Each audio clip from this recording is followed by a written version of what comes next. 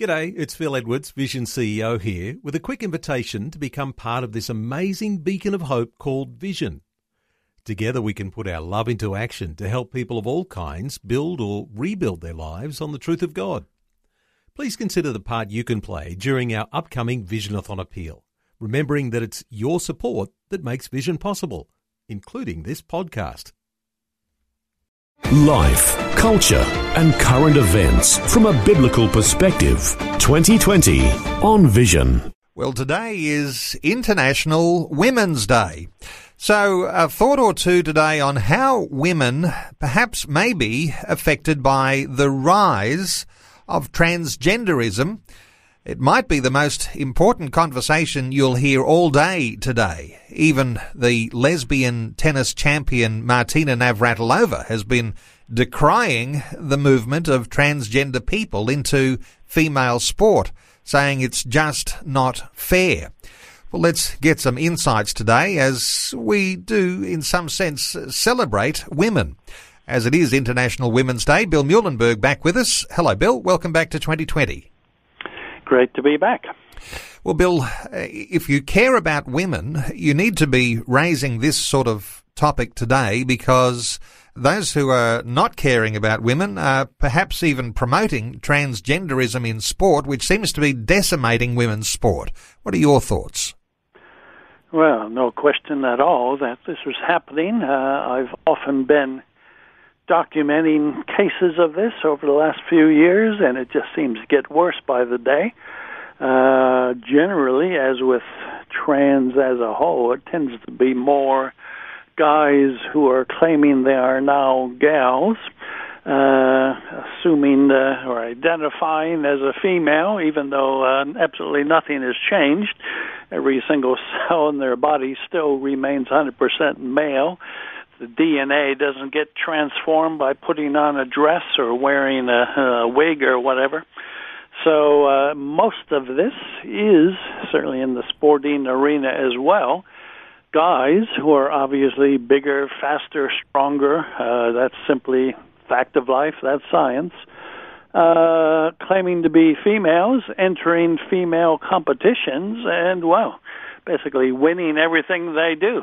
It's incredible, and a lot of women athletes, well, many are afraid to speak out, of course. It's not politically correct to raise your disappointment here, but some are, and, they just say this is not fair.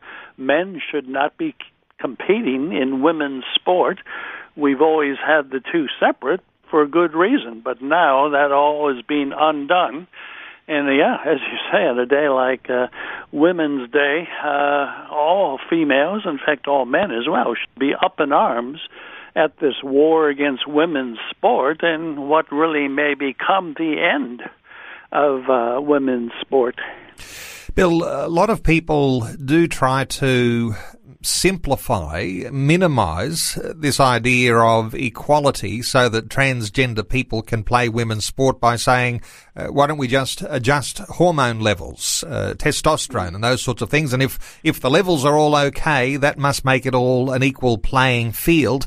But as you indicate, it's a little bit more complicated than that because there are much, much more significant differences between men and women. What are your thoughts on the sorts of things you've been researching? Well, there's a whole range of differences. I mean, up until recently, this was all pretty commonsensical stuff. But we live in kind of nonsensical times where common sense and reality are being thrown out the window. So we once again have to restate the obvious here. And in this case, men and women are different in so many areas. Not just their anatomy, not just their physical makeup, not just, how they do and perform certain tasks, but, a lot of studies, even the brains themselves are hardwired differently between men and women. Plenty of books. I've just was looking through a bibliography I've put together on this. I've got about 20-some books by various scientists that have all come out in the last, say, 20 or so years. Men and women are different in every area, and given the huge physical differences, simply the use of hormones and steroids. Well, and up until recently, that was the very thing sporting committees looked into and made sure that this was not happening, that women themselves were not cheating the system by using things, prohibited substances and the like. So, for years, women had to be very scrupulous here, not to be found doping themselves, using drugs that would give them an unfair advantage. And if they would be caught out, their medals from long ago would be taken away. But now we have exactly this happening. We have men pretending they're females, and in some cases, some women who are now trying to become men, and again, doing all the hormones and steroids and so on. So the very thing that kind of made athletics fair, certainly for women's sport, now we're just undoing it right before our very eyes. We're saying anybody can do anything, basically, and, guess who keeps losing? Women, of course. Of course, anyone who plays golf knows that women tee off from a tee which is making the fairway slightly shorter than a men's, because men have this stronger capability of hitting a golf ball further. But there are all sorts of adjustments that have been made in women's sport. Shot put, javelins, discuses, even in the idea of women's cricket. The cricket ball is a slightly different weight. Bill, if you put men into these, then those men have a clear advantage when it comes to performance in sport. Yeah, absolutely. And again, up until recently, this was a no-brainer. Everybody knew that was unfair and it shouldn't happen. So, yeah, as you rightly say, I've quoted some experts here, and who've said the very thing you mentioned. For example, something like women's Olympic shot put. The shot is 4 kilos for a woman, but it's 7 kilos for a man. Things like men's javelin, they have to weigh about 800 grams and be about 2.6 meters long, whereas the women's javelin are 600 grams and are about 2.2 meters long. On it goes, as you say. Shorter golf courses for women than men. So we've always known there are genuine physical differences between men and women. So to get that kind of fairness and equality, we've adjusted for it. We've, made differences. You can look at other areas. We've been allowing women into the military, and of course we have to dumb down the requirements, how heavy of a pack they can carry on their backs and so on. We can't escape the fact that men and women are different biologically, genetically, in every way. But this whole movement, this invasion, if you will, of men into women's sport, with the trans agenda, it's really decimating women's sport. Bill, you've been writing also about the significance of that trans agenda this week, and some of the sorts of things are quite horrifying around the world, where if you were to speak up on some of these issues, in some countries it's getting harder and harder. Canada is one of those countries, and some people would say with their left-leaning Prime Minister and left-leaning government, really gung-ho in all of these issues of transgender, very, very tough for anyone to speak up in favour of how you might defend women in sport. Well, that's right. Canada is, as you say, one of the leaders in all this, with Justin Trudeau fully embracing the homosexual and trans agenda, even talking about heavy fines for those who dare to say anything differently. Recall Jordan Peterson, the Canadian psychologist who is just out here. He got into trouble for not bowing to the dictates of the state on this very issue and being forced to call a man by female pronouns and so on. So, yeah, we're seeing, and as you say, I list in one of my recent articles a number of these cases where people are being punished for daring to, stick with biology and reality instead of fall in the trance before the trans agenda.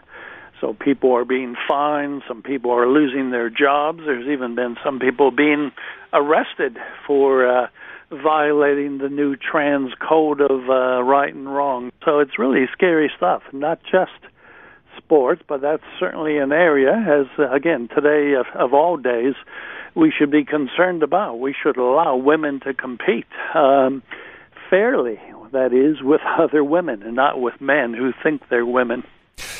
Bill, about standing firm as a Christian, because while the world might be wavering at every turn when it comes to this transgender pressure that is on, there's a real onus, isn't there, here on Christians to stand firm according to truth that isn't changing.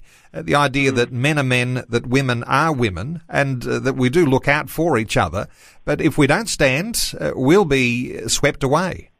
Well, absolutely. And again, this is not just a lot of bad ideas. It's being backed up by government enforcement, where if you take a wrong step in this area, say the wrong thing, you will be punished. So it is costly. All the more reason for why we as Christians should stand up and be counted. And of course, it's not just Christians. A lot of secular female athletes, as I quote in some of my new articles, are speaking out. One gal even wrote a letter to the Olympic Committee last year simply saying this is not fair. This is disadvantaging women, and this will be the end of our sport. But as Christians, as you say, we have various concerns. One, God knew what he was doing in Genesis 1 and 2, and we read about how he created us, male and female.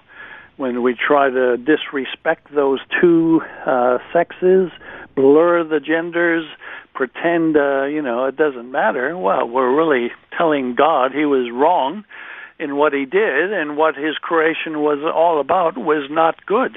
So sure, in the fallen world, things can get a bit fuzzy, and there are some legitimate minuscule cases of genuine intersex condition, but that's not the case with 99% of what we're dealing with here. So it's a real worry. Christians of all people should be standing up for the way God made us, man and woman. Bill, we've been talking about this now for years in the lead up to the marriage debate, and with the warnings that came in that time. Here we are seeing these things now come to the fore. People are going to be reliant on new levels of leadership here that can stand firm, even in the face of ideologues who will try to put them down. But somehow or other, there's got to be a newfound courage that arises. I wonder whether you're seeing any sign of that courage around the nation, and whether you've got any thoughts about how that courage needs to actually come to the fore now, because if we leave it too much longer, it'll be too late. Yeah, for sure. Thankfully, there are some leaders left. Of course, we got some elections coming up, New South Wales federal election, and some of them have spoken out on some of these issues. The trans agenda is, of course, fully intertwined with the whole so-called Safe Schools program, and we have had politicians, past and present, speaking out on that. John Howard has spoken out against it. Tony Abbott has been clear. People like Cory Bernardi, George Christensen, and others have all been pretty straightforward. We don't want to buy into any of this safe schools stuff, this transgender and gender fluidity stuff. So we've got some politicians that we need to support. We obviously have some pro-family groups who are trying to fight the good fight. So there's some. But yeah, we could use a whole lot more. We need more leaders. We need more Christians. We need more pastors standing up on a Sunday morning in the pulpit saying we need to get back to the way God created us as male and female. Well, I'll see it as a little bit of a stance in defence of women, and especially women's sport today in our conversation, Bill, pointing people to some of these articles that you've been writing through the week, a good way to get informed about some of the things that are going on. One of those ones we've been talking about is called Trans Sport and the Assault on Women. Another one, Time to Expose the Radical Gender Ideology. I'll point people to billmuhlenberg.com, or you can simply Google Culture Watch, one single word, and you'll find the latest articles written by Bill. Bill, thanks so much for taking some time to share your thoughts with us today on 2020. Always a pleasure.